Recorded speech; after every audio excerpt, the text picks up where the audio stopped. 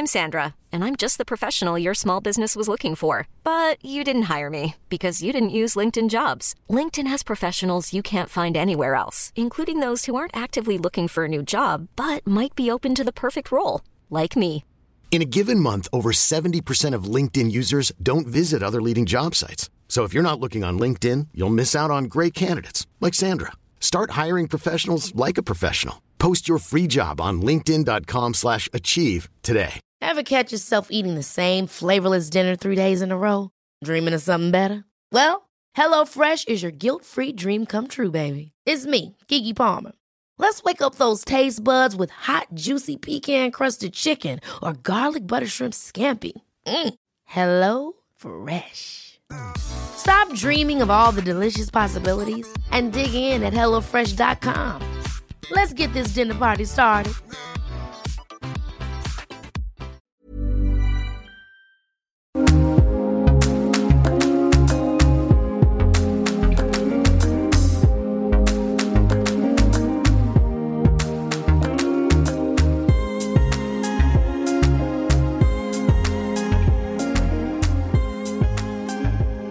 Welcome to Ireland's Birth Stories, a podcast created for women to share their experiences with pregnancy and birth. My name is Cora Gernan and I've created this space to enable women to share their experiences from start to finish without feeling shy about the detail. Just a quick thank you to our sponsors at the moment. As you know, we are being kindly sponsored by Waterful Plastic Free Wipes. They are 99% purified water and are both fragrance and alcohol free. The wipes are made from natural cellulose plant fibres, making them so much softer and kinder to delicate skin. Waterful baby wipes are hypoallergenic, having been extensively tested by dermatologists and are approved by the Skin Health Alliance and Allergy UK. They've also been accepted by the International Eczema Association and are also certified by Cruelty Free International and the Vegan Society. Waterful baby wipes are 100% plastic free, 100% biodegradable and also 100% compostable. Breaking down in a matter of weeks, they are the best choice for our planet and your baby's future. So from using the wipes myself, I've also discovered that they're much larger than other wipes and also so robust, which is what we need on those messy jobs. Available for purchase in Tesco, select SuperValues and can be bought in bulk on Amazon too. Kindful, mindful and waterful. Just a quick thank you to those who support me on Patreon. I really appreciate it. And I know it's €4 a month that comes out of your pocket for those who want to show their support, and then €6 a month for those who want to get early access to the episodes on a Friday evening. So thank you so much for those who are supporting. And also buy me a coffee. Thank you to those who have bought me a coffee. Trust me, it gives me such a boost when I'm up late editing and I see you guys showing support there as well. So thank you once again. In this week's episode, I share my chat with Niamh. Niamh talks me through her one pregnancy and the birth of her little boy, Jack. So Niamh and her husband, Barry, thought they might need things investigated when they didn't conceive as quickly as they thought they would. They did wait some time, and then when they did receive the results that they had unexplained infertility, they went to a clinic who suggested IUI. Unfortunately, that was unsuccessful, so they went straight to IVF. They then received the news that they were pregnant with their little boy, Jack. So fast forward, Niamh prepares. I don't think I've ever interviewed someone who prepared to the level that Niamh did. It's incredible. She read books, she went to hypnobirthing really early on, she watched videos, she looked at real images, and I just thought it was amazing. Niamh was induced at 40+11 and she shares all the details surrounding why that decision was made.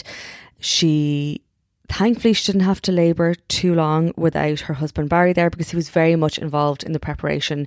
He obviously attended the classes, he read the books, so it was great that he was there as soon as he was. So I'll let you hear all the details of Niamh's positive induction story, a really nice story and a pleasure to chat to Niamh. So I hope you enjoy this week's episode, and I will also have a reference list in the show notes as well, which I think will be handy. Enjoy, and I will chat to you soon. Niamh, you are very welcome to the Ireland's Birth Stories podcast. Oh, thanks so much. A little bit nervous, but I mean, hopefully I'll get into it now and I'll just forget that, this is going to be listened to by hopefully thousands of people, So no, thanks a lot for having me. Delighted to be here. do you want to just give us a little introduction to you and your lovely family? Okay, well, my family at the moment is myself, my husband, Barry, and our little 14-week-old baby, Jack. So we are living from Naas originally. Baz is from Galway, and we met over in Australia. God, I'd say maybe 13. No, we've only been together 10 years. So almost been 10 years ago, my math is so poor. So yeah, and then we moved home about 3 years ago, and yeah, have just been, I guess, settling in, really, and just loving life. And I guess, it's obviously been a bit hectic, obviously, with a newborn. But I mean, the year and a half or 2 years prior to that, it was fairly relaxed because, obviously with COVID, life just slowed down. So we've kind of just really enjoyed that time, knowing that, and I say that respectfully, obviously I know COVID was an extremely difficult time for us also, and for a lot of people. But, we tried to obviously make the best of a bad situation and really kind of enjoy our time together, knowing that we were expecting a baby in, July just gone. So that's us in a nutshell. So let's dive straight into your pregnancy. Oh, God. So, well, I mean, where do we start? Do we start at the very... Right at the beginning, yeah. So we conceived Jack by IVF, and we actually haven't told a lot of people that. It's not kind of one of these things that comes up in conversation, where it's not really like a casual kind of talking point. So, if some of my friends that listen to this may be hearing this for the very first time, we had great support when we were going through it. Like I confided in some very close friends and some family members, as did Barry. But yeah, I mean, so the process itself, and I'm sure that you've had lots of people on the podcast who have gone through the process, and I feel like it's, you hear of people more and more conceiving babies that way. And for us, we had unexplained infertility. So there wasn't necessarily anything wrong. And I hate kind of using that word because, there's nothing wrong. It's nobody's fault, it just didn't work for us. And I think we were very shocked. I think had we have known that it was going to take as long as it did, I think that we would have probably started trying to conceive earlier, or maybe when I was a little bit younger. We've been married now 5 years, and we came home from Australia to get married, and then we went back, and we always wanted, we talked about it, we'd always wanted a family, but we thought that it was just something that we would have in the future. We wanted to enjoy our time together and then be ready to settle down and grow a little football team, or a little rugby team. So we were very, I guess, shocked over the fact that it didn't happen. And I don't know if this is sharing too much, but my cycle would have always been, predictable, extremely predictable. And I never had any issues, and so again, it just kind of really, it hit hard. So when we came home from Oz, that was early 2018. Now my dates would always be very, the dates are a little bit hazy, but we arrived home in 2018, and quite quickly after, we lived with my dad and his wife for, God, the guts of a year. And thankfully nobody killed each other, So we came home, bought a house, started new jobs. And then we thought, you know what, we want to have a family. Let's just see how this goes. But after, I would say, approximately 12 months of, trying, we just decided that maybe we should get some tests. Now, it might have been a little bit before that, but we thought we'd go to a clinic, and we went to a clinic in Clane, and we just said, I'd get my bloods done, and they would check Barry's semen. So they did an analysis on him also. Because I think a lot of the time, or, from what I've heard and from what I've gone through, a lot of women kind of take it upon themselves, to get themselves checked, never thinking that, the issue might be with their partner. So, I mean, we just decided that we would both, go together and get this done. So anyway, we went and, it was pretty painless, very straightforward. And the results were back, relatively quickly. So we had basically been told that we had unexplained infertility, which meant that they couldn't really pinpoint why we weren't conceiving. So we decided with that information that we would keep trying ourselves. Like, part of me wanted to conceive my baby myself, I don't know why that is. Like, I don't know why, we didn't just go, you know what, let's just do it. Because, obviously, inevitably, that's what we had to do. So we probably gave it another 6 or 7 months. And due to those results, do you feel you made any conscious changes in your lifestyle? Yes. Great question, actually. So with regards to, let's say, health and fitness, like we had always been, and living in Oz, we had adopted a really kind of like healthy and fit kind of lifestyle. Like, we loved being outdoors, we loved going to the gym, we loved eating well.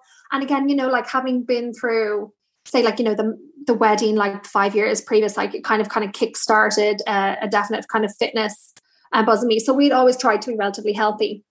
Now, with regards to support, so I referred to Instagram a lot, and I don't know if any of your previous podcasters have come across the Laura Hackett, the fertility hack, and the fertility detective. I think it's Jessica Burke is her name.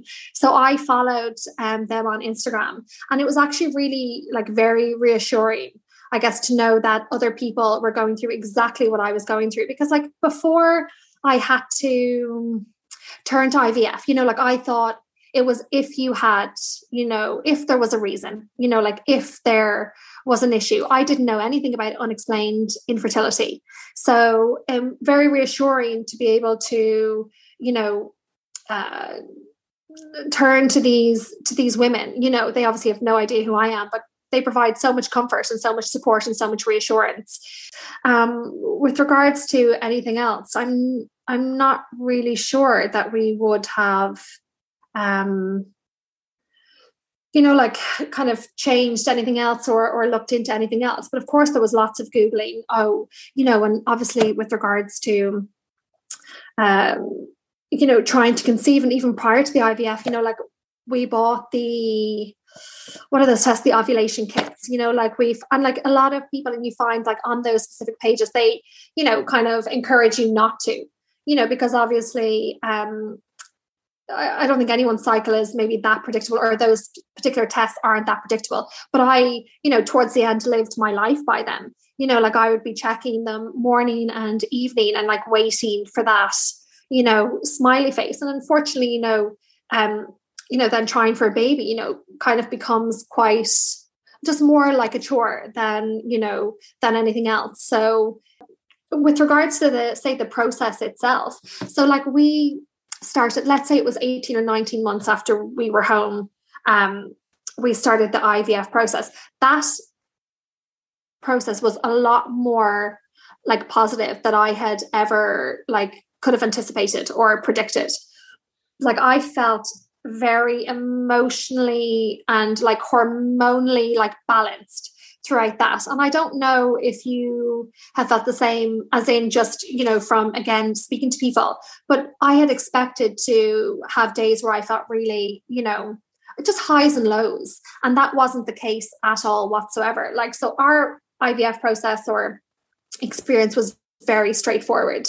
We went to a clinic in Dublin, and they had basically presented two options to us, an IUI and IVF. And I don't know if you want me to go into that, but just very briefly, the IUI is basically where they insert the semen into your uterus. They just give you basically it just gives you more of a fighting chance. And then obviously the IVF is where they take, obviously everyone would know this, but my eggs, the semen, they put it together and then they implant it. So we tried the IUI initially. Now, I think the percentage of success was actually fairly low.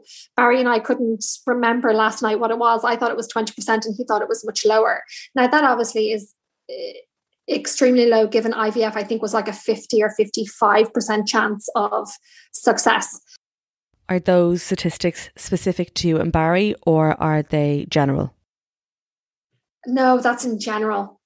Yeah, in general. So at the same time, I was still, I think, in denial, because I was like, you know what, my body is not going to fail me, for want of a better word. I was like, well, do the IUI, it's going to work. I was like, we won't need to go through the IVF process. Because I think it was just, I felt a bit overwhelmed at the thought of, you know, all of the injections and just the process itself.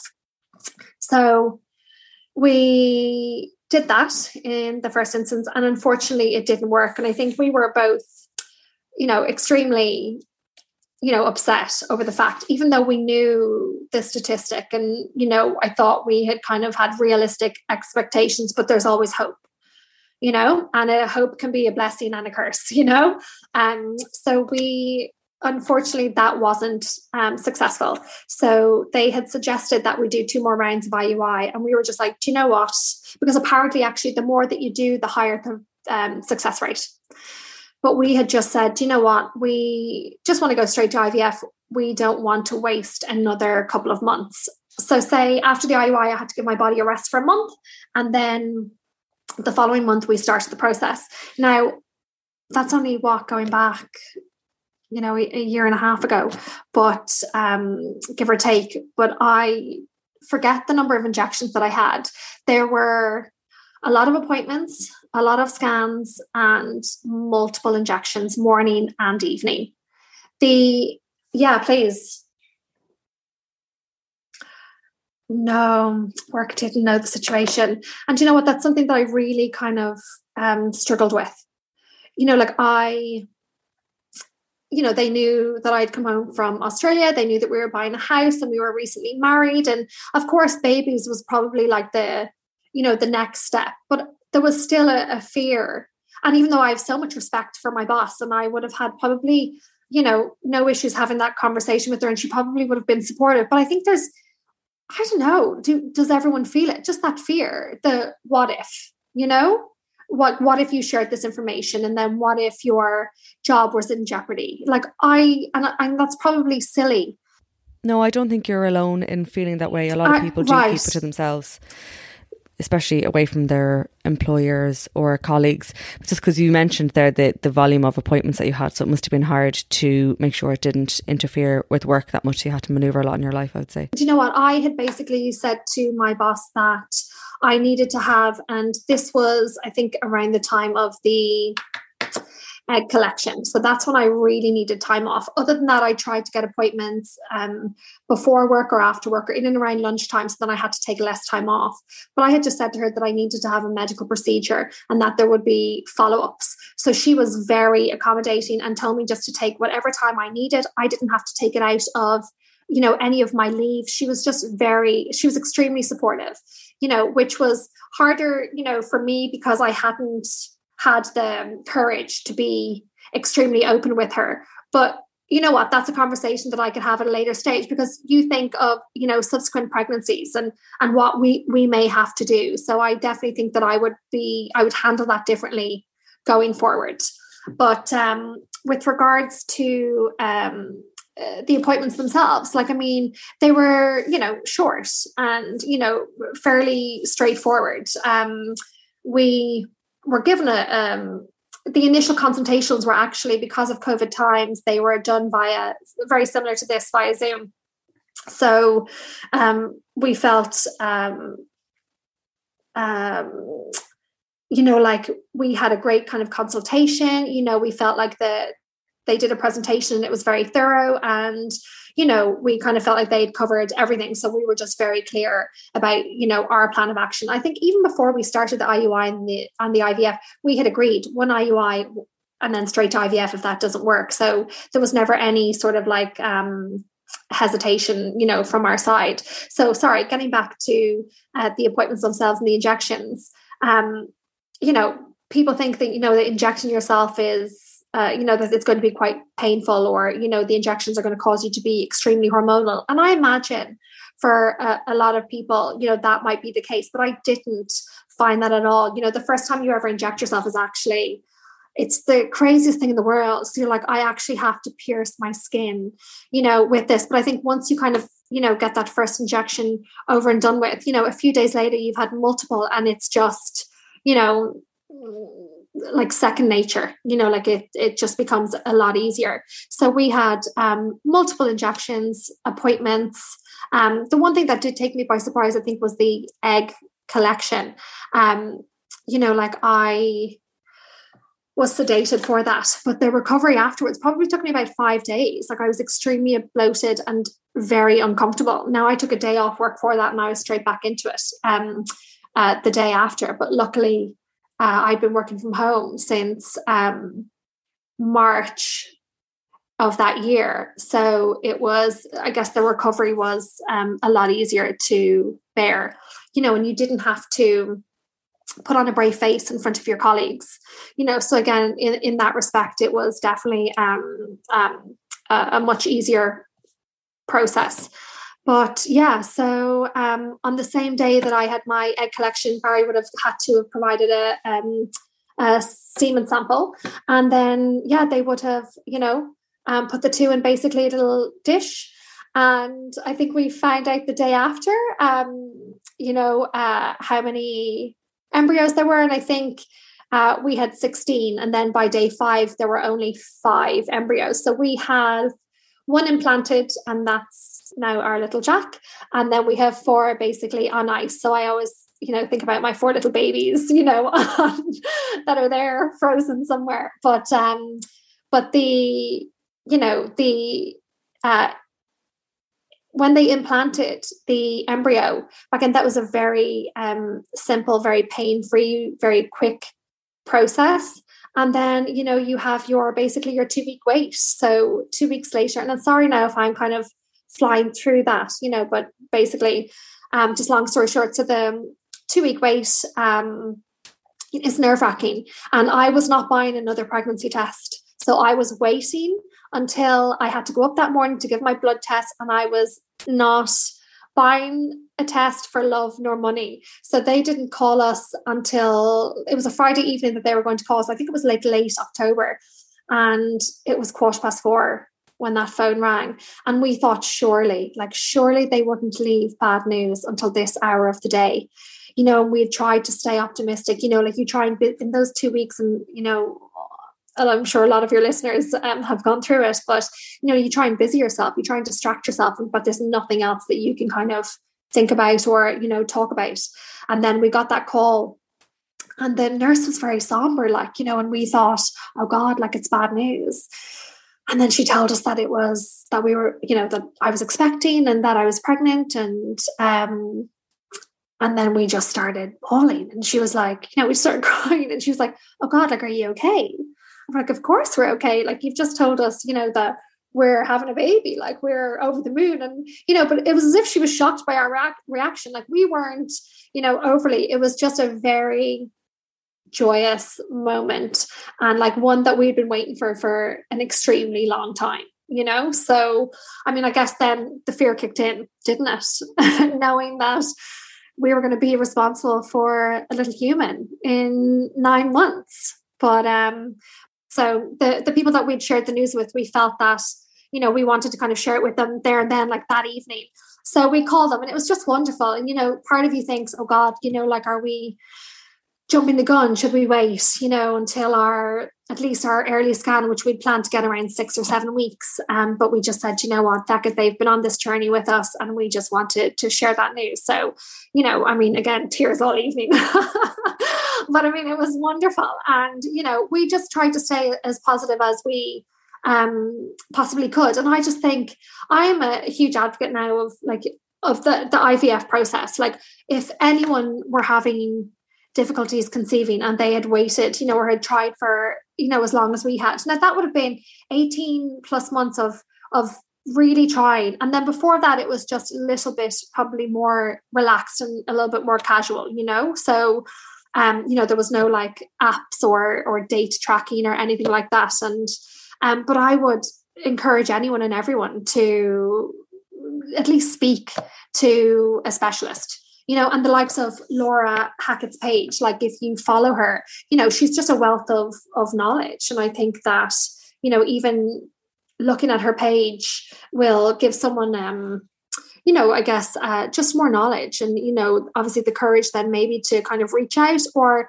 just the comfort knowing that, they're not alone. Like, I mean, she has this basically, couple number 90, but basically at the end of the day, it takes a lot of people, well over 12 months to conceive.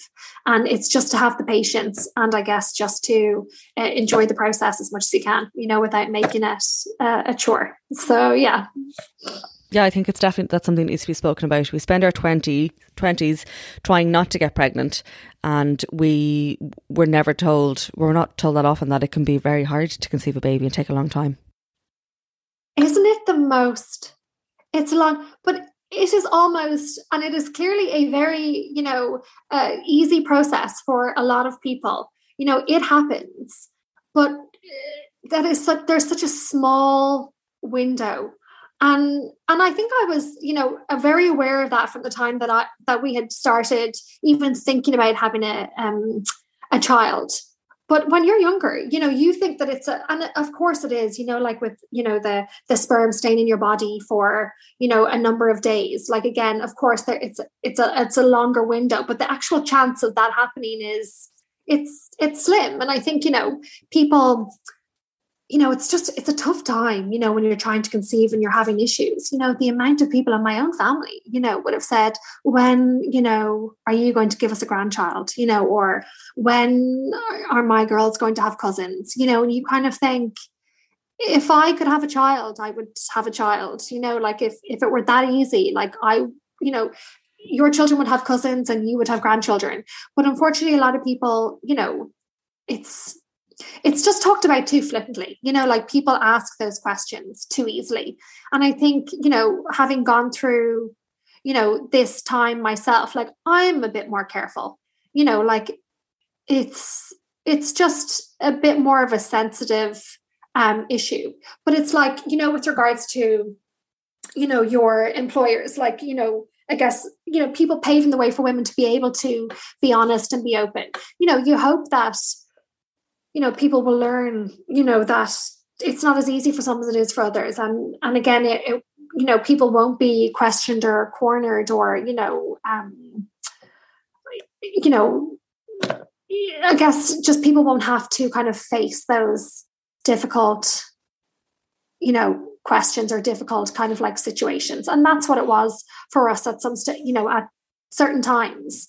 But overall, like we would be, I don't know, like I would say we're extremely private people, but I'm an open book, to the people that I love and the people that I trust, like I would share everything and anything. So this is probably one of the first things in, my life that I just held back a bit, like I think you get to a certain age and, there are just certain situations where you just want to keep things just a little bit closer to your chest, and it's definitely what we did. And I'm kind of,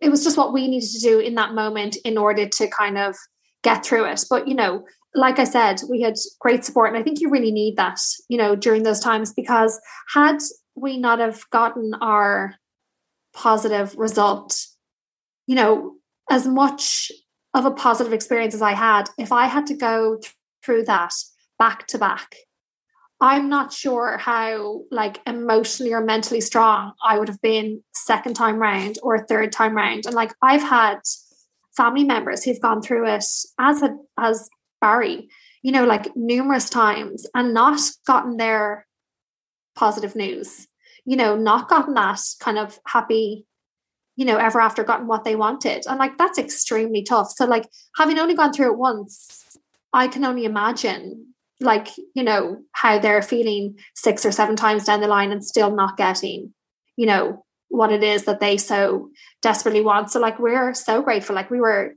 so blessed. And I always say that. So as much as I can talk to you now and say, yes, do it, we were very blessed to only have to go through one cycle. But all you can do is just stay positive, and hope for the best in kind of every situation, which is what we did for that. But also then through the pregnancy and, you know, through the birth itself. So when we found out, and we'd spoken about it earlier, I had a conversation with a friend in Australia.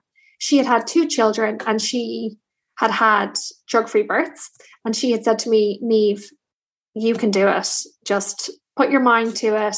She was like, it's not that it's easy, but she was like, it's not as awful or as painful as, you know, people make it out to seem, or, you know, it's, you know, when you see it on TV or in the movies, like it's so sensationalized. Like it's, and any time now that I come to a scene, I'm actually watching a show called Chicago Med. I'm absolutely addicted. Maternity leave has just ruined me. On Netflix, I'm addicted. And like anytime a woman is giving birth, I just turn it down. I mute it. So I'm like, I don't even look at the screen because I cannot look at that anymore because I had a very different experience. So again, my friend, Michelle, she really kind of opened up my eyes to it. So when I got married, I started YouTubing like natural births on YouTube. I didn't really know where else to kind of look. So I figured, you know, I'll just have a YouTube, look at a few videos and kind of see, you know, what it's all about. Then I turned to Instagram and I found Eva Rose photography, like her page. And I think it's Eva Rose Birth, isn't that it? And I was obsessed. Like I thought every photo was beautiful. Every woman was phenomenal. You know, these, you know, empowering, like, you know, videos and photos. And I thought, do you know what? Like, this is what I want. Like, I want this sort of experience. And I want to believe that, you know, my body can do this. And another, you know, like when, again, you think about having a child, like I always thought I'd give birth on my back. I would have an epidural and I'll probably end up with an episiotomy. And when I started looking into birthing on your back, like the physiology of birth, it just didn't make sense. Like that baby's head trying to, you know, curve up around the coccyx and then, you know, through the birth canal, it just didn't make sense to me. So I just thought to myself, I do not want that experience. I don't want to give birth on my back. And I thought, right, how am I going to do that? And I don't know specifically how I came about, or like how hypnobirthing came about.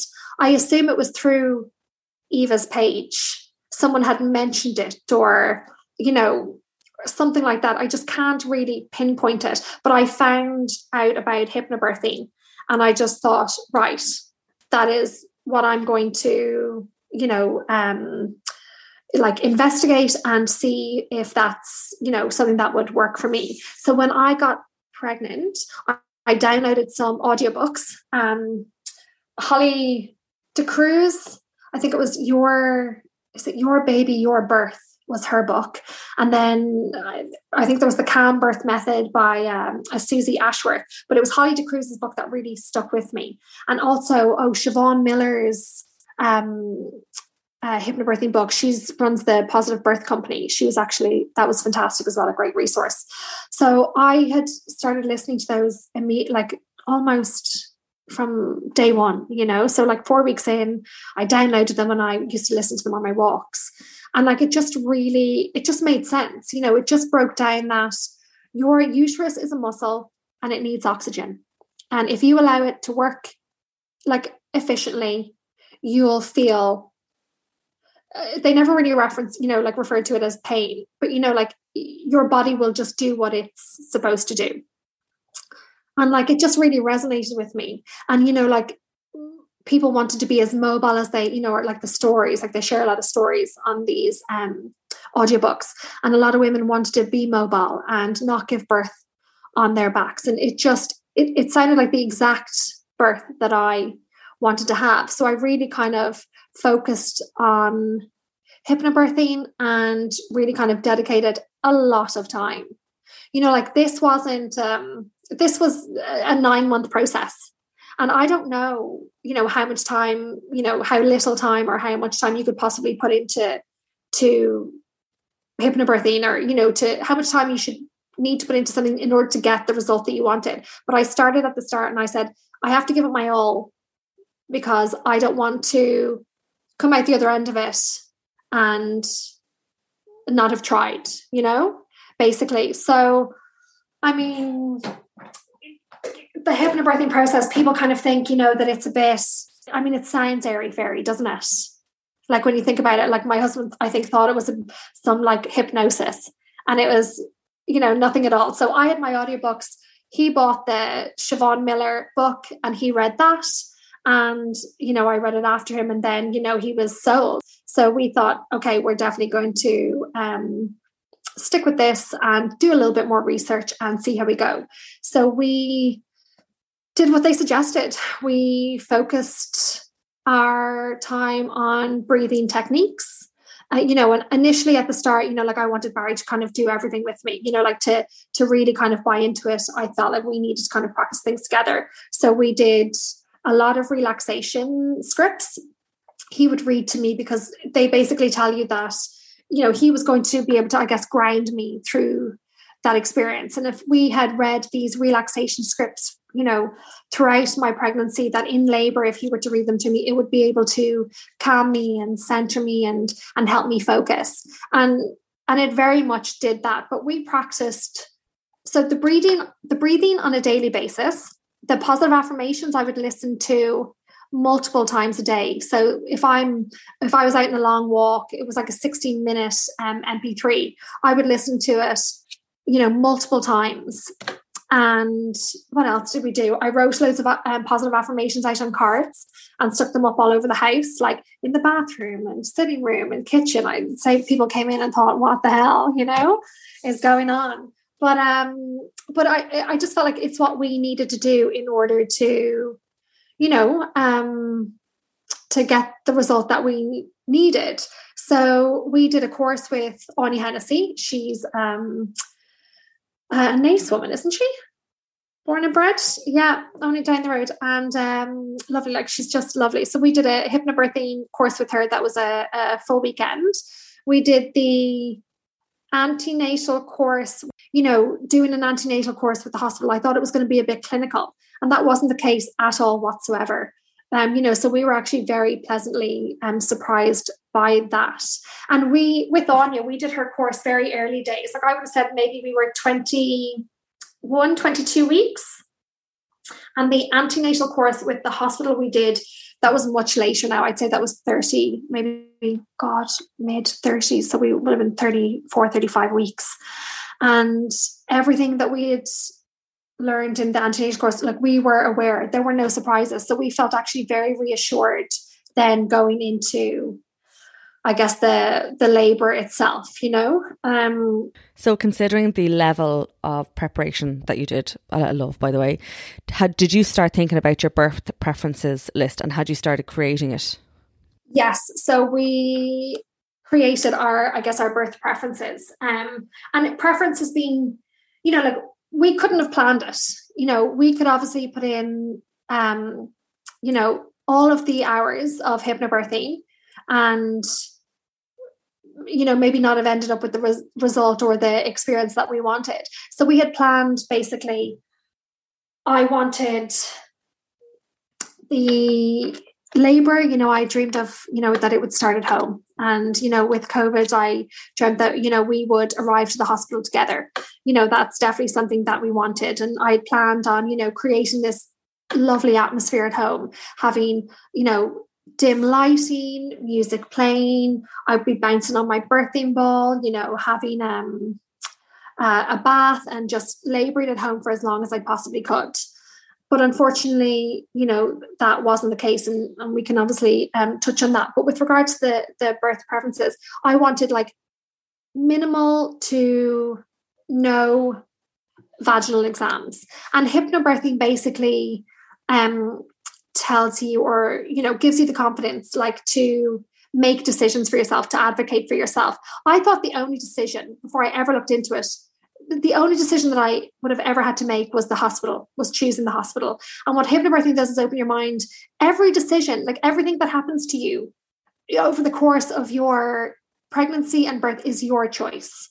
So like, I very much didn't want any vaginal exams. And because of COVID, you know, people were basically told that if they couldn't assess whether or not you were going straight to the delivery suite, you know, and you wanted your partner with you, then they would have to examine you.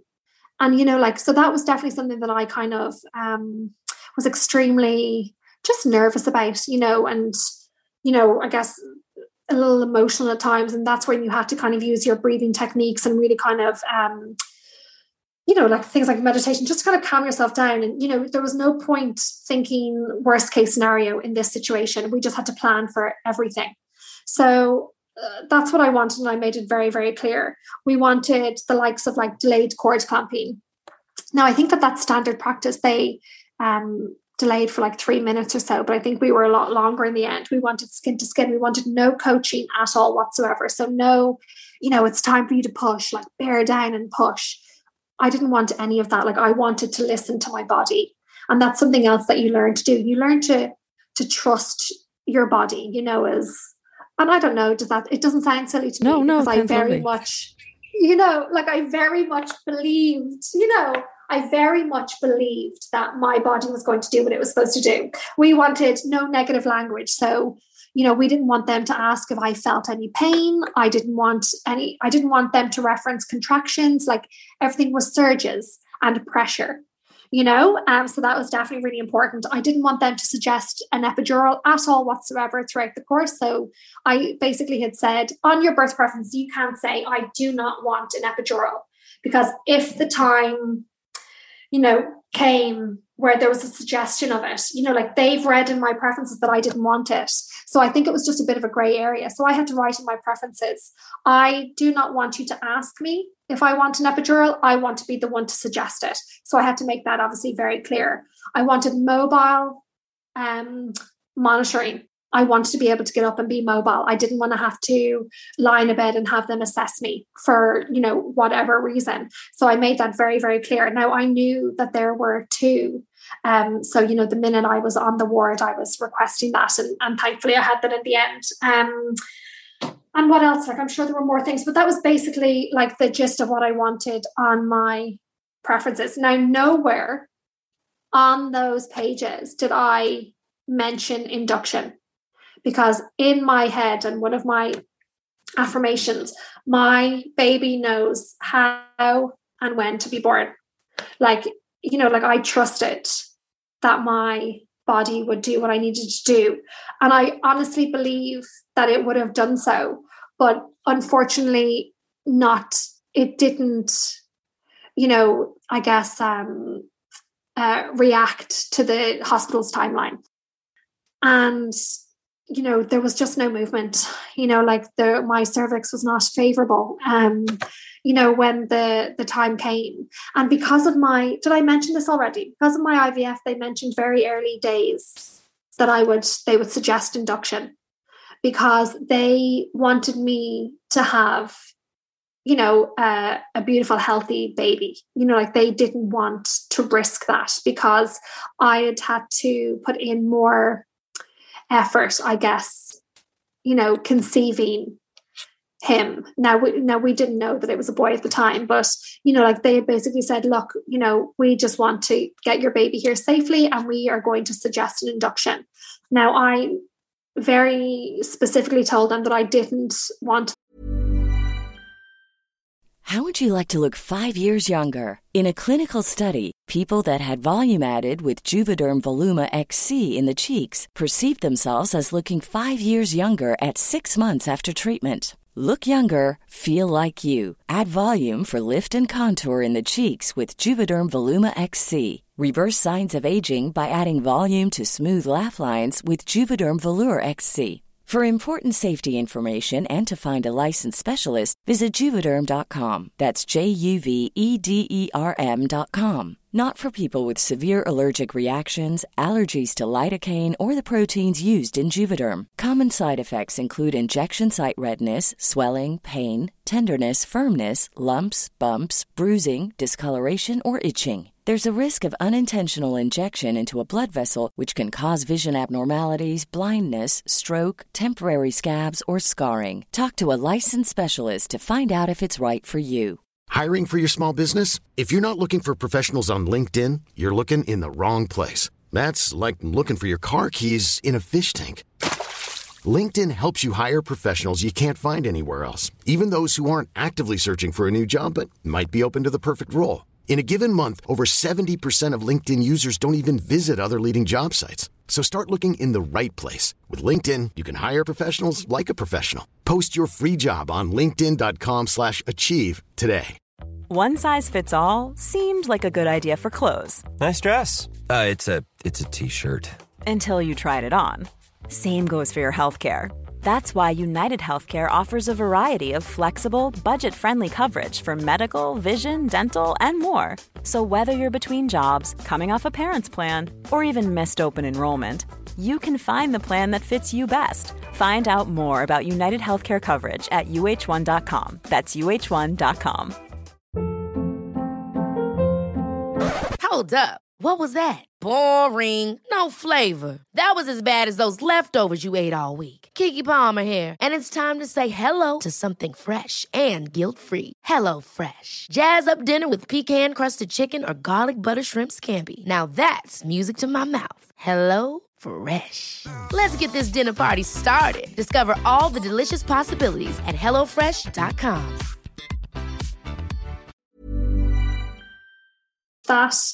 That there was no medical reason for it, that my pregnancy was the exact same as any other woman, who, walked through these doors, regardless of how this baby was conceived. I was housing my baby in my womb. There was a placenta. That baby was growing. Every week he was, measuring his weeks. My bloods were good, urine was good. Like, there was never any complications. I was able to stay fit and healthy throughout my entire pregnancy. I was exercising right up until, I'd say, the day before he was born. And there were very few concerns aside from the IVF. And so I think that was, and again, very early days, it was very difficult to kind of get my head around. I remember the first time that they ever mentioned it to me, I was just really taken aback. Now, I had obviously been doing the hypnobirthing for weeks, and I didn't think of using the BRAIN acronym, which is basically, you have to ask them, what are the benefits? What are the risks? What are the alternatives? What's my instinct telling me? And what happens if I just do nothing? Fast forward, there was a bit of concern towards the end of the pregnancy about his size.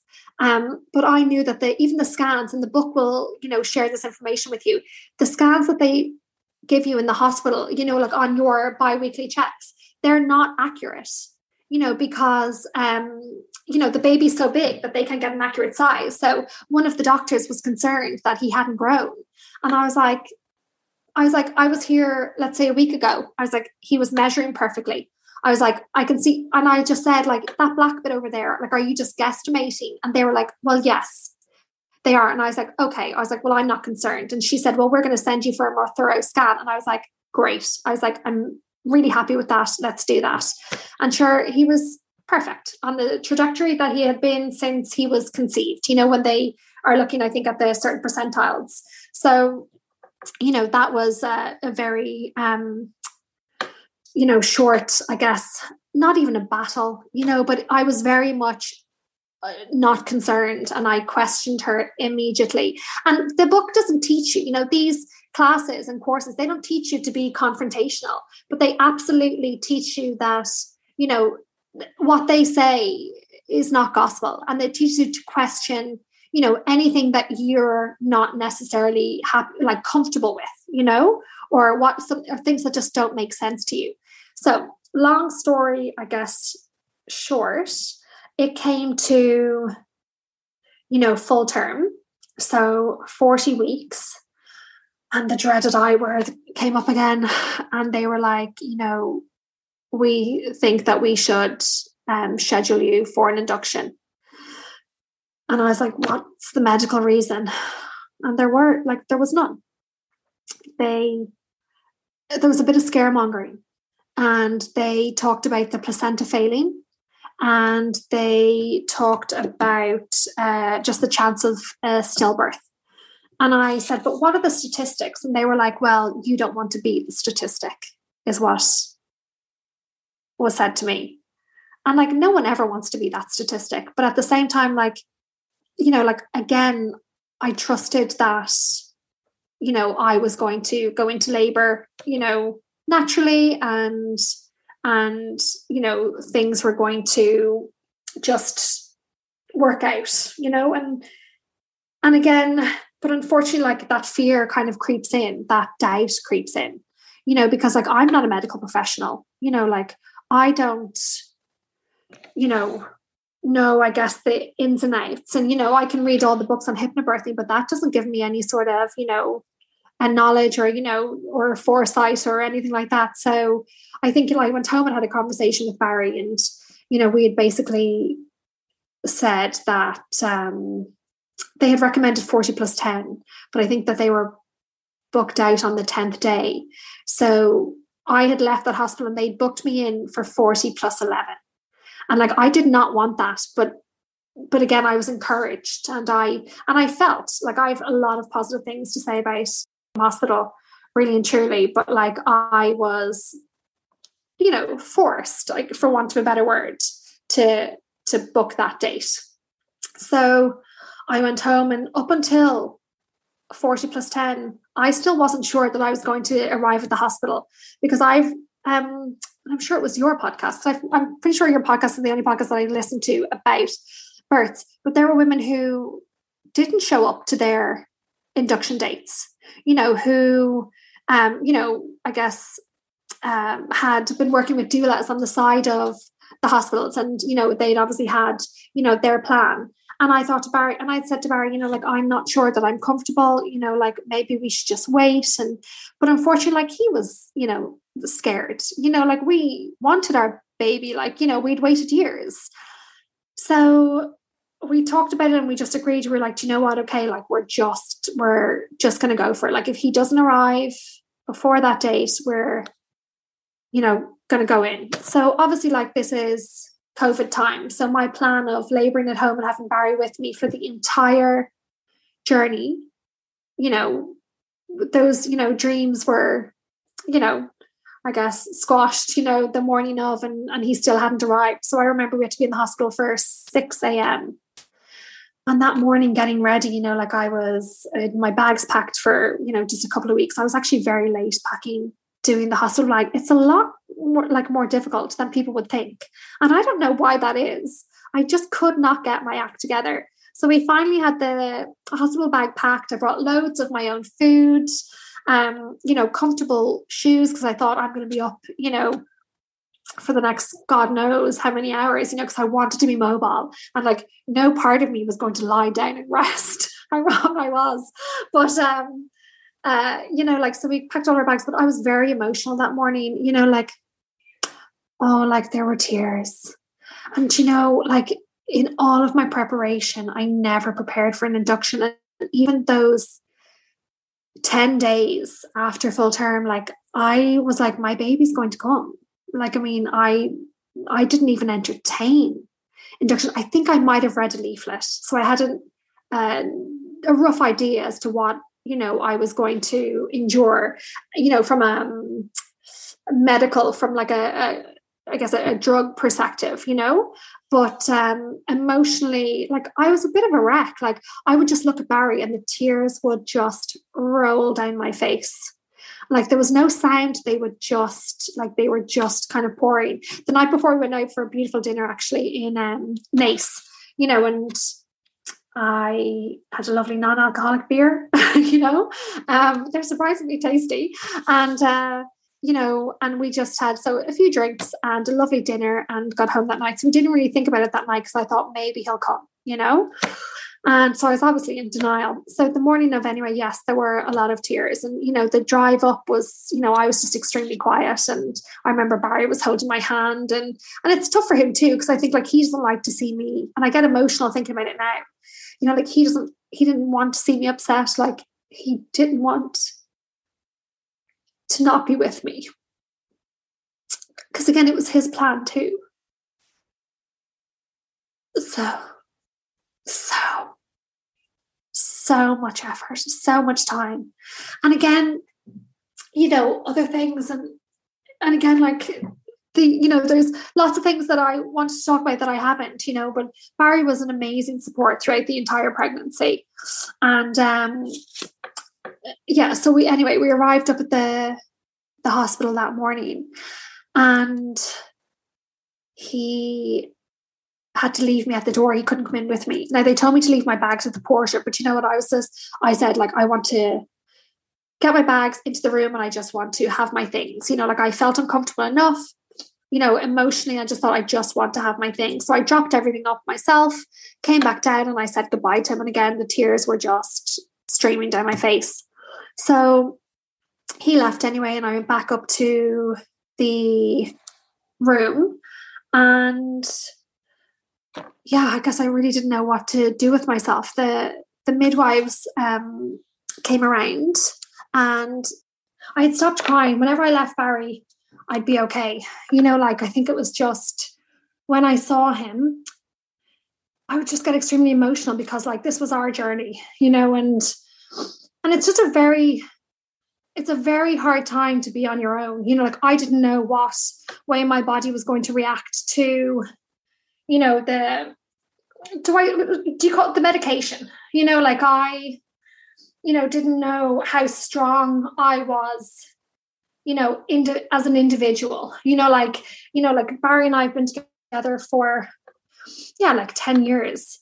And again, like, we're very much, you know, like a together couple. You know, we have a lot of similar interests, and we really enjoy each other's company. And again, even through this whole process, that just, you know, like, we just did it all together. And I think, like, it was just just a shock, you know, to think that I was going to possibly have to endure part of it alone. And I think as much preparation as we put into it, I was still fearful, because I'd never anticipated an induction. So I was afraid that I might possibly, you know, be in pain, you know, and that I didn't know how I was going to cope. And as much as I didn't want to have any sort of pain medication, I didn't know, you know, what sort of experience I was going to have, because I hadn't prepared for this particular thing. Does that make sense? Yeah, absolutely.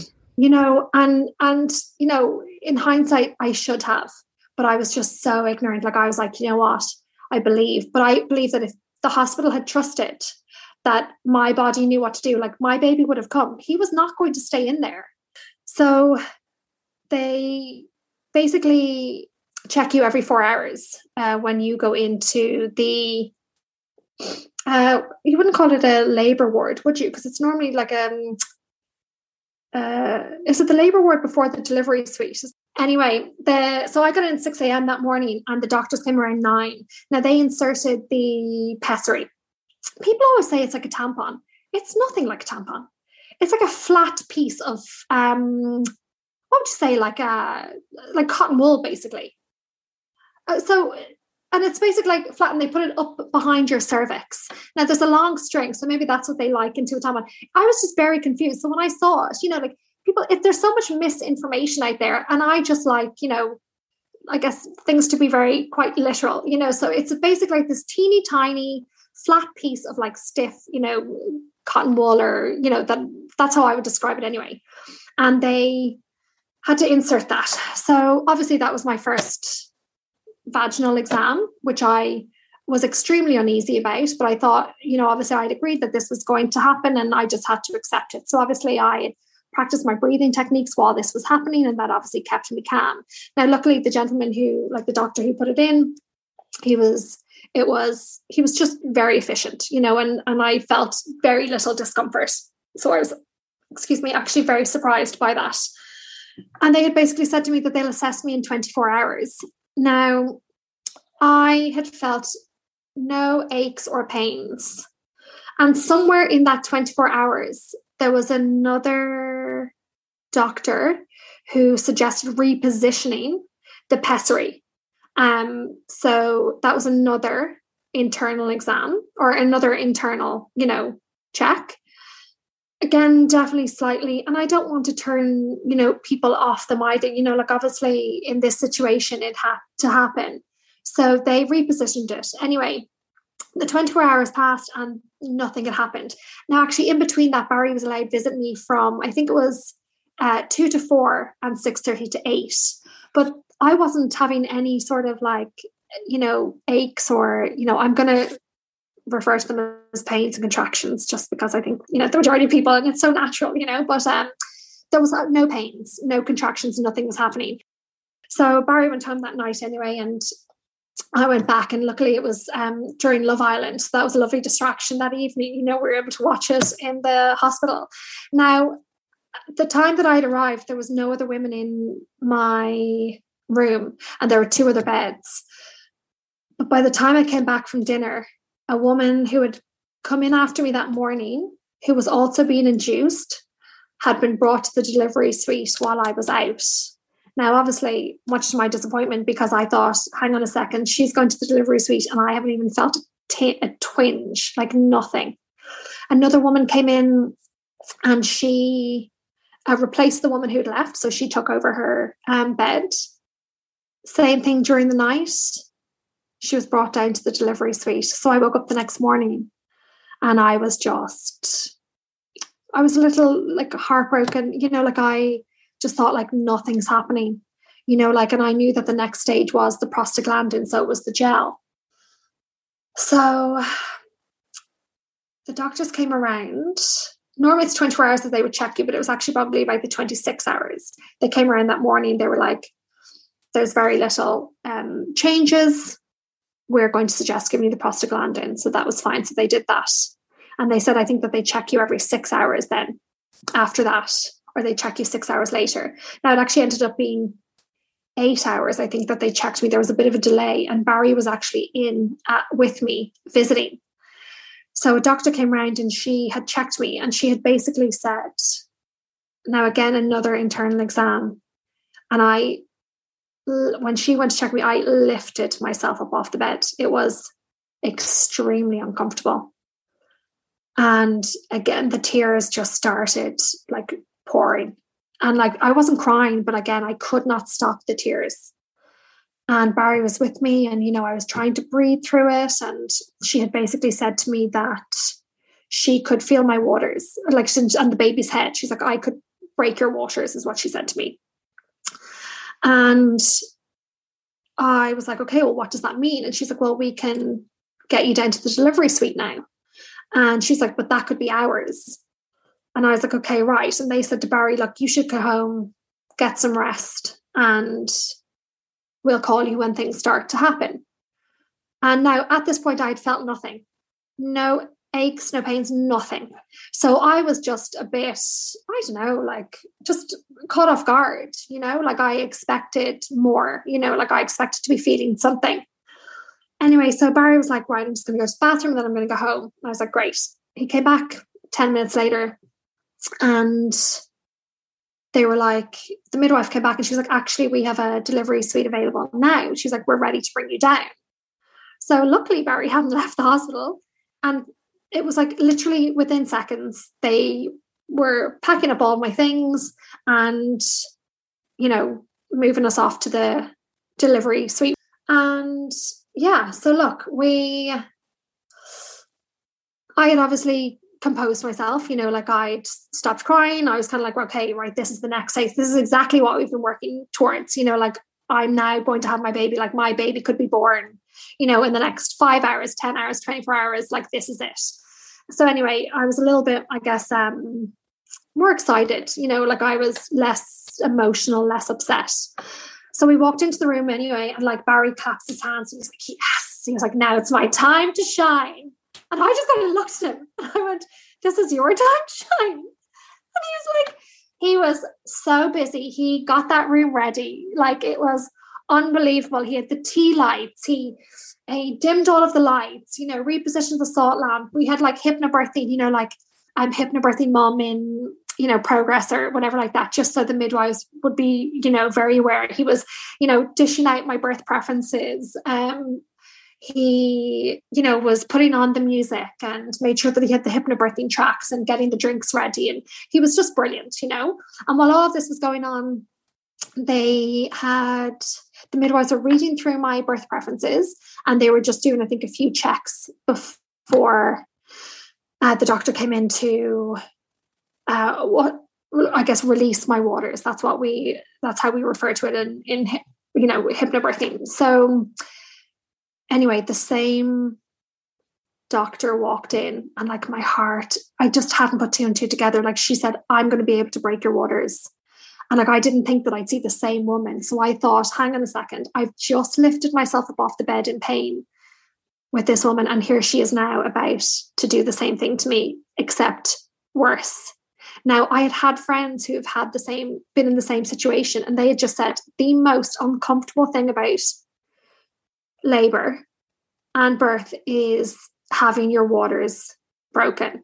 So I had anticipated that. Now, all throughout my preparation, I had planned on having gas and air. Always. There was never a doubt. I thought, you know, that's definitely something that appeals to me. And I had written that in my preferences. So knowing what I was possibly going to endure, having just had her examine me, I thought, I'm absolutely having the gas and air. So they had given that to me. And I said to myself, I was like, right, Niamh, I was like, you know, this is your moment. I was like, you need to, like, I wanted to be a boss, you know, like, I just wanted to own my birth, you know, like, own the labor, own the birth. And I thought, like, this is the start of it now. Just forget anything that's, you know, just happened. So I took a few, I guess, puffs, for want of a better word, of the gas and air. And she was like, am I, you know, okay to go ahead? And I was like, yeah. And I just was breathing in for 4, out for 8. That's the technique. So that's what we call the up breathing. In for 4, out for 8. And as soon as I was just allowing your body to get enough oxygen. And that's what I did. I didn't even flinch. And basically I communicated via hand signals. So she had broken my arm, and I felt the, you know, the gush, and then she gave me a sweep. Now, we never agreed to a sweep. It was never mentioned. And like, during the sweep, I was like, so once she'd let my waters go, I flicked my hands like this. Like, I was like holding the gas and air, flicking my hands into get away, like, get out, get out, get out. And she didn't. And so she did it. Anyway, that was done. Now, it's only afterwards that I kind of thought to myself, like, that wasn't right. You know, like, she should have communicated. I should have given consent. So getting past it, I guess, like, she gave me a sweep and I hadn't agreed to it. But you know what? It was done and there was nothing that I could do to change it. But I didn't even think about it in that moment. So once that was done anyway, they hooked me up to the synthetic oxytocin. And that was fine. So I had every intention of watching Love Island. So it must have been in and around the 9 o'clock. And I remember Barry getting the laptop and putting it on. And then things kicked off. So I think they started off at 30 mils per hour. And it increases every 15 minutes after that. So I had the gas and air. I wasn't really using it. And then I started to feel pressure. And I was able to take, you know, a breath of the gas and air and then talk in between. So I was having conversations with the midwife and with Barry. And then it got to a stage where the gas and air hadn't come out of my mouth for a few minutes. And I was just looking at the midwife. And she had said to me, she's like, that's a very long contraction. She actually said contraction. And I just looked at her with my eyes, and I said, yeah. Because again, I had noticed, like, the gas and air had come out of my mouth. No one was talking, and all I could feel was really intense pressure. So I was feeling pressure in my upper and lower abdomen. And basically, you know, in hypnobirthing, it basically tells you that you're, you know, in labor, you know, your up breathing helps your uterus pull up the muscles and open your cervix. And then the later stages, your muscles are pushing down and helping expel, your baby. And basically it felt like both muscles were working at the same time against each other. And I was just feeling incredible pressure. Now, I would say throughout my entire labor, I felt no pain at all whatsoever. And I stand by that. Like, really and truly, it was an incredible experience. But at that moment, I thought, oh my God, like, this is really intense. Anyway, so at that stage, I think the drip was at 90 mils an hour. And she's like, I'm just going to reduce it. So I think she reduced it back down to 60 and then to 30. And I think I stayed on the 30 mils per hour dose for my labor. But that was all. I think it took about, say, an hour. But the pressure got so intense that my breathing technique went out the window. So I was doing the in for 4, out for 8 up until this point. And then the pressure was so intense that I was just breathing really quickly in and out, just trying to catch my breath, trying to find some sort of relief. And unfortunately, it made me ill. So I'd actually ended up projectile vomiting, I guess 2 or 3 times within the space of like a couple of minutes. Like, I felt ill at that point. So she had ended up reducing the, the amount. And then I started to feel much better. Now, they'd asked me at this point as well, I hadn't gotten up off the bed and I'd fully intended to be mobile. And I had my wireless monitoring on. So again, I had that option. But up to that point, it just didn't enter my head because of what I was, I guess, trying to process, what I was trying to what my body was trying to deal with and to cope with. So they got up anyway because I had to change, and they had to change the bed. And I remember standing up and my body, I just started swaying with, the pressure. I thought, I just listened to my body and it just started to move. It was actually kind of crazy. Now, the gas and air, I don't know, did you have it with your pregnancies? No. It kind of makes you a little high if you don't control your breathing enough. So at one point, it was kind of crazy. It was kind of like this out of body, out of mind experience. I thought I was anywhere else but in a delivery suite about to give birth to a baby. And Barry had the positive affirmations on in the background. Now, these are what I'd listened to throughout my entire pregnancy, multiple times a day. And I would hear Holly de Cruz's voice and it would just bring me back into the room, into that moment. Now, the pressure was still quite intense at that time. And in my head, I was like, should I just ask Barry for the epidural? Should I just mention the epidural? Am I going to be able to withstand God knows how many hours of this? And in my head, I was like, if I say it out loud, I was like, it's going to be out there. I can't put that Chini back. I was like, that is it. And I was like, let me just get through this next surge. And then the next one would happen. And it felt maybe a little bit better. And I would still think about the epidural. And I thought, I just need to get through this next surge. And then it got to a stage where I didn't think about the epidural anymore. I was just focusing on my breathing techniques, and, just allowing my body to move. And they brought in this floor mat. So I was kind of I was down on all fours. I was, up on the bed on all fours. I was, swaying and moving around, just kind of doing whatever felt comfortable, whatever felt natural. And all throughout, Barry kind of kept checking in with me. Needless to say, we did not watch Love Island. I could not focus on anything else but what I was going through.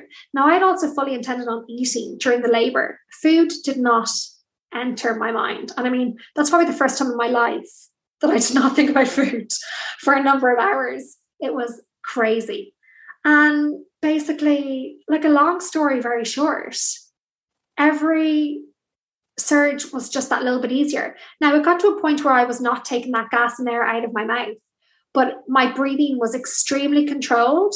I knew exactly where I was. I knew exactly what I was doing. And say the midwives would talk to me, I may not have, I wasn't responding to them, immediately. I was getting through my surges and then I was responding to them. And whether, I needed time, I would count down with my fingers, 5, 4, 3, 2, 1, letting them know that I could hear them, that I was listening to them, and that I fully intended to respond. It was just going to be in my own time. So like, that's how I kind of ended up, communicating with them, because I really just wanted to focus. And like Barry kept giving me like, I needed water, and we brought in like Lucozade Orange Sport. And like, I would kind of alternate those drinks because I wanted to try and keep hydrated. The pressure got really intense at one point, and I think they needed to check the baby. They basically said that I assume baby's like heart wasn't reacting, or he wasn't moving, or, so they needed to stimulate him.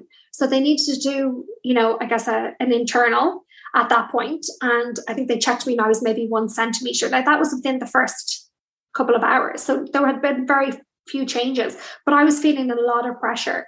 And like, they'd ask me like, do you feel like you need to go to the toilet? And, it was definitely intense, but not to that degree. And then a while later, it was the same thing. Like, at one point I was like, this baby is coming. And I got up on the bed and I was leaning over the back of it. And they were like, me, we're just a bit concerned about baby. They're like, can we check you? And I was like, they didn't even say that. You know what they did, Corey? They said, Niamh, can we check you? And I went straight away. I was like, no. And they were like, we're concerned about the baby. We just need to stimulate him. And I was like, okay, just give me a minute. But that was, and then 10 minutes later, they were asking me the same thing. I was obviously working my way through the surges, and they were obviously extremely intense. So again, I wasn't, I guess, reacting as quickly as what they had hoped in that moment. But I got to a point anyway where I let them, and then they checked me and I was 7 centimeters. Now my labor, from the minute they put in, I think the drip was 4 hours and 55 minutes long, right? He came 4 hours and 55 minutes later. So those 5 hours to me, it seemed like an hour, like that time. And I don't know, did you feel the same? It just flew. And I don't know if that was the experience, or, if that's what using the gas and air, does to you also. But it was just, to me, it was an extremely quick. So we went from 0 to 90 in like no time at all. And then it got to a stage where, I'd started to push. And I think that process took maybe about 30 minutes. Now, Barry told me afterwards that a midwife came in and she had basically said that I wasn't pushing correctly. Now, I don't know what that means, because, everyone does this for the first time. I still don't know second time around would I know how to push. Like, I had practiced my down breathing, and, that's helping you to breathe your baby out as opposed to having to forcefully push. But I felt in that moment like my body was telling me to push. Like, I wasn't breathing that baby, I was pushing that baby. And he just was not coming. And, like, I could feel like that they talk about that burning, that when your baby's crowning, like a stinging sensation. But I mean, everything was like, it was bearable. And actually, I didn't mention, but we'd actually been doing, I wanted to avoid an episiotomy. So we had doing like the perineal massages from, I'd say, in and around the 30 weeks. Now, I'm sure a lot of women do that by themselves, and more power to them. I don't know how you could navigate that with a bump. But I'd asked Barry very early days, I said, would you help me? Like, will you do that with me? Now, say like 30 weeks, from 30 to 33, we probably did it maybe once or twice a week. And then from 33, 34 weeks, we were doing about 5 or 6 times a week. And like, we dreaded it, Cora. Like, I mean, it was something that we just had to do, something that we knew would benefit me in the long run. And like, it was actually fine where you were just doing it, but it was just the thought of it, and like every day it got that little bit easier. The sensation was uncomfortable. And I thought, if I experience anything like this, like, I can manage it. And you know what? I could. Like, when that baby was crowning, and I would encourage any woman to do the perineal massaging, but to really do it, because I had a slight graze, but I didn't tear. I would say I had, no tear. Like, that baby, came out and it was uncomfortable, but nothing like what I had experienced, because I feel like, my body was used to the sensation, like used to, the stretch. So I would really truly, the stretching. So like, it got to a stage where they were like, you're going to feel some burning. And I thought, great, okay, his head's going to be out in a few minutes. And then I heard them talking amongst them and they'd mentioned episiotomy. And in my head, I was like, hang on a second. I'm feeling, the stinging. Surely his head is crowning. Like, why are they talking about this? And I was like, in my head, I was like, it is not happening. I didn't vocalize it, but I was very much like, it is not happening. And they had suggested, so there was no real coaching at this stage, but they had suggested a change in position. So what we did then, like I very much thought that was how I was going to give birth. And it's how I had envisioned it and everything. And then I ended up going on to so I was very much still very upright, but on my side. And I remember like Barry was holding my leg up. And basically he was born, quite quickly after that. And like I'd never anticipated giving birth like that. Like I thought, I'll be epidural free, I'll be fully mobile. That's just not how it's going to happen. And it was, but again, he came out and that was obviously the best position for me to be in order to get him out. So anyway, he came out and they told me it was a boy. Now we'd, throughout the pregnancy, there was this old wives' tale that basically says that if your baby's heartbeat is 140 beats and under, it's a boy, and anything over, it's a girl. And like ours was always in and around the 140, 130 kind of six. So we were convinced it was a boy. And so he came out and Barry was like, it's a boy. And in my head, I was like, of course it's a boy. Just put him on my chest, like duh, So that wasn't a surprise in that moment. So we wanted to do then the delayed. I was obsessed with seeing the placenta. So he was on my chest anyway, and we were having skin to skin, and it was just amazing. Like we thought we'd both be in tears, in floods of tears, and we weren't. I think we were just so overwhelmed that, like this, he's finally here. Like this is just like it was so surreal. And then they had said that they were going to obviously delay the cord clamping. Clamping. So basically, I think they left it for in and around the 7 minutes. Now, actually, also on my birth preferences, we talked about a natural, like a physiological third stage. So I wanted the placenta to come on its own. But they had spoken to me about it just before they put in the synthetic oxytocin, and they had just said, look, Niamh, we want to avoid a hemorrhage. We encourage you to have, what's basically the injection in order to get it out swiftly. And you know what? I think at that stage, I thought, you know what? I'm being induced. I'd be open to it. I wanted my baby, and I just cared less about the third stage in that moment in time. So I said, grand. Anyway, the placenta was out minutes later. We got to see it. And I got to see the cord go, almost white before they cut it, and Barry did that. And yeah, it was just amazing. Like they obviously took, obviously before they put him on my chest, they took him off to do all those little tests, and that was great. And yeah, I guess just afterwards, it's, you're kind of just in that moment, in that room, and it's just they're midwives, and they were like, doing what they needed to do, to me. And I think that I had a couple of other, say, grazes, and that they just needed to attend to. But it was literally just myself and Barry and Jack in that moment, and it was just wonderful to have like that skin on skin. Now, I had always said, and I don't know why, I wanted a shower after the labor, like after the birth. And I don't know what it was. I think it was just I'm not going to have an epidural. I'm going to be able to have a shower. Like I'm able to go to bed that night and feel clean. And, Barry wasn't going to be with me. So I just wanted to get into comfy pajamas and, be in bed with, my baby. And never had I anticipated how weak I would feel. And like the midwife said to me, she's like, Niamh, if you don't feel well enough, she was like, you don't need to have a shower. And I was like, I was having it come hell or high water. Like I was having that shower regardless. And I did, but I felt extremely weak. Like I didn't really think about, the blood loss. Like I think I was still just like overwhelmed. Like I probably wasn't thinking straight in that moment. But Barry had his skin to skin. I had a shower, and then, we were reunited. But shortly after that, they were bringing me down to the ward, and Barry had to leave us, so it was all just, I guess after that moment, that was, quite a shock. Upsetting for Barry, But, like I got to spend the night with my baby. So I guess I was just kind of focused on him as opposed to, wondering how Barry was feeling, the fact that he had to leave us. But like, daunting then being left with a newborn.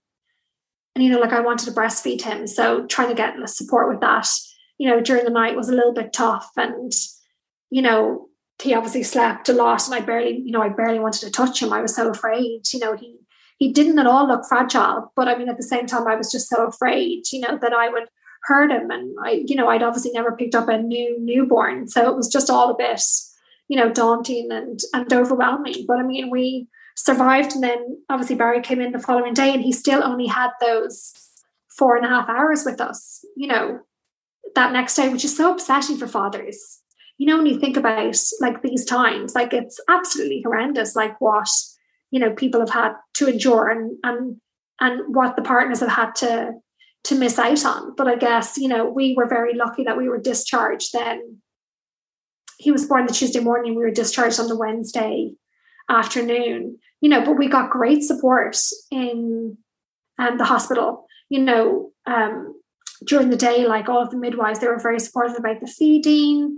And, answered any sort of like queries or questions that I had. And it was just like, honestly, I would do it again tomorrow. Like, I just think, and as emotional as I was about the induction, it wasn't the worst thing that,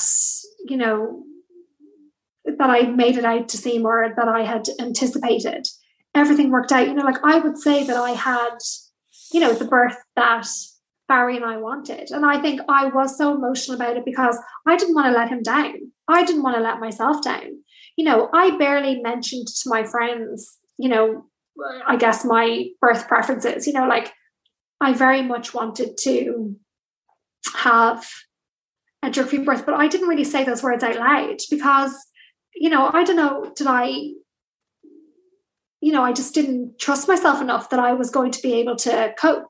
But I honestly believe that the amount of hours that we spent, doing the relaxations, listening to the positive affirmations, like that sank in, like that stayed with me and it really helped me. And I honestly don't think that I would have been able to have the birth that, I had and the birth that we hadn't, hoped for if I hadn't have done that. Niamh, thank you so much for sharing your story and the detail that you did. It will be so beneficial to my listeners who are preparing for birth, going through their own fertility struggles. And you're a great example of how powerful hypnobirthing can be and how beneficial it is to prepare before baby arrives. So yeah, thank you so much for sharing.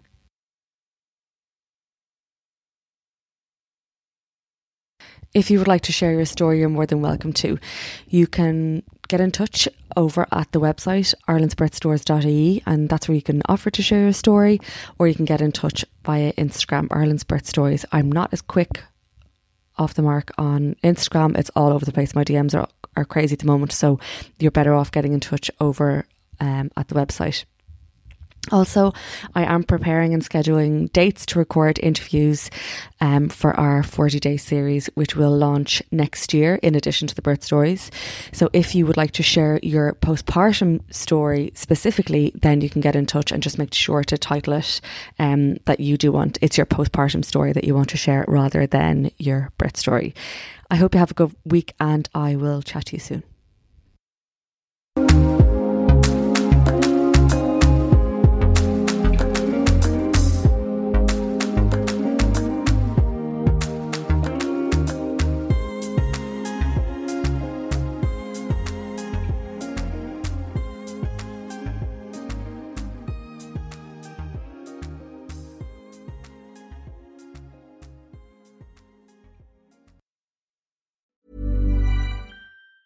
Ever catch yourself eating the same flavorless dinner 3 days in a row?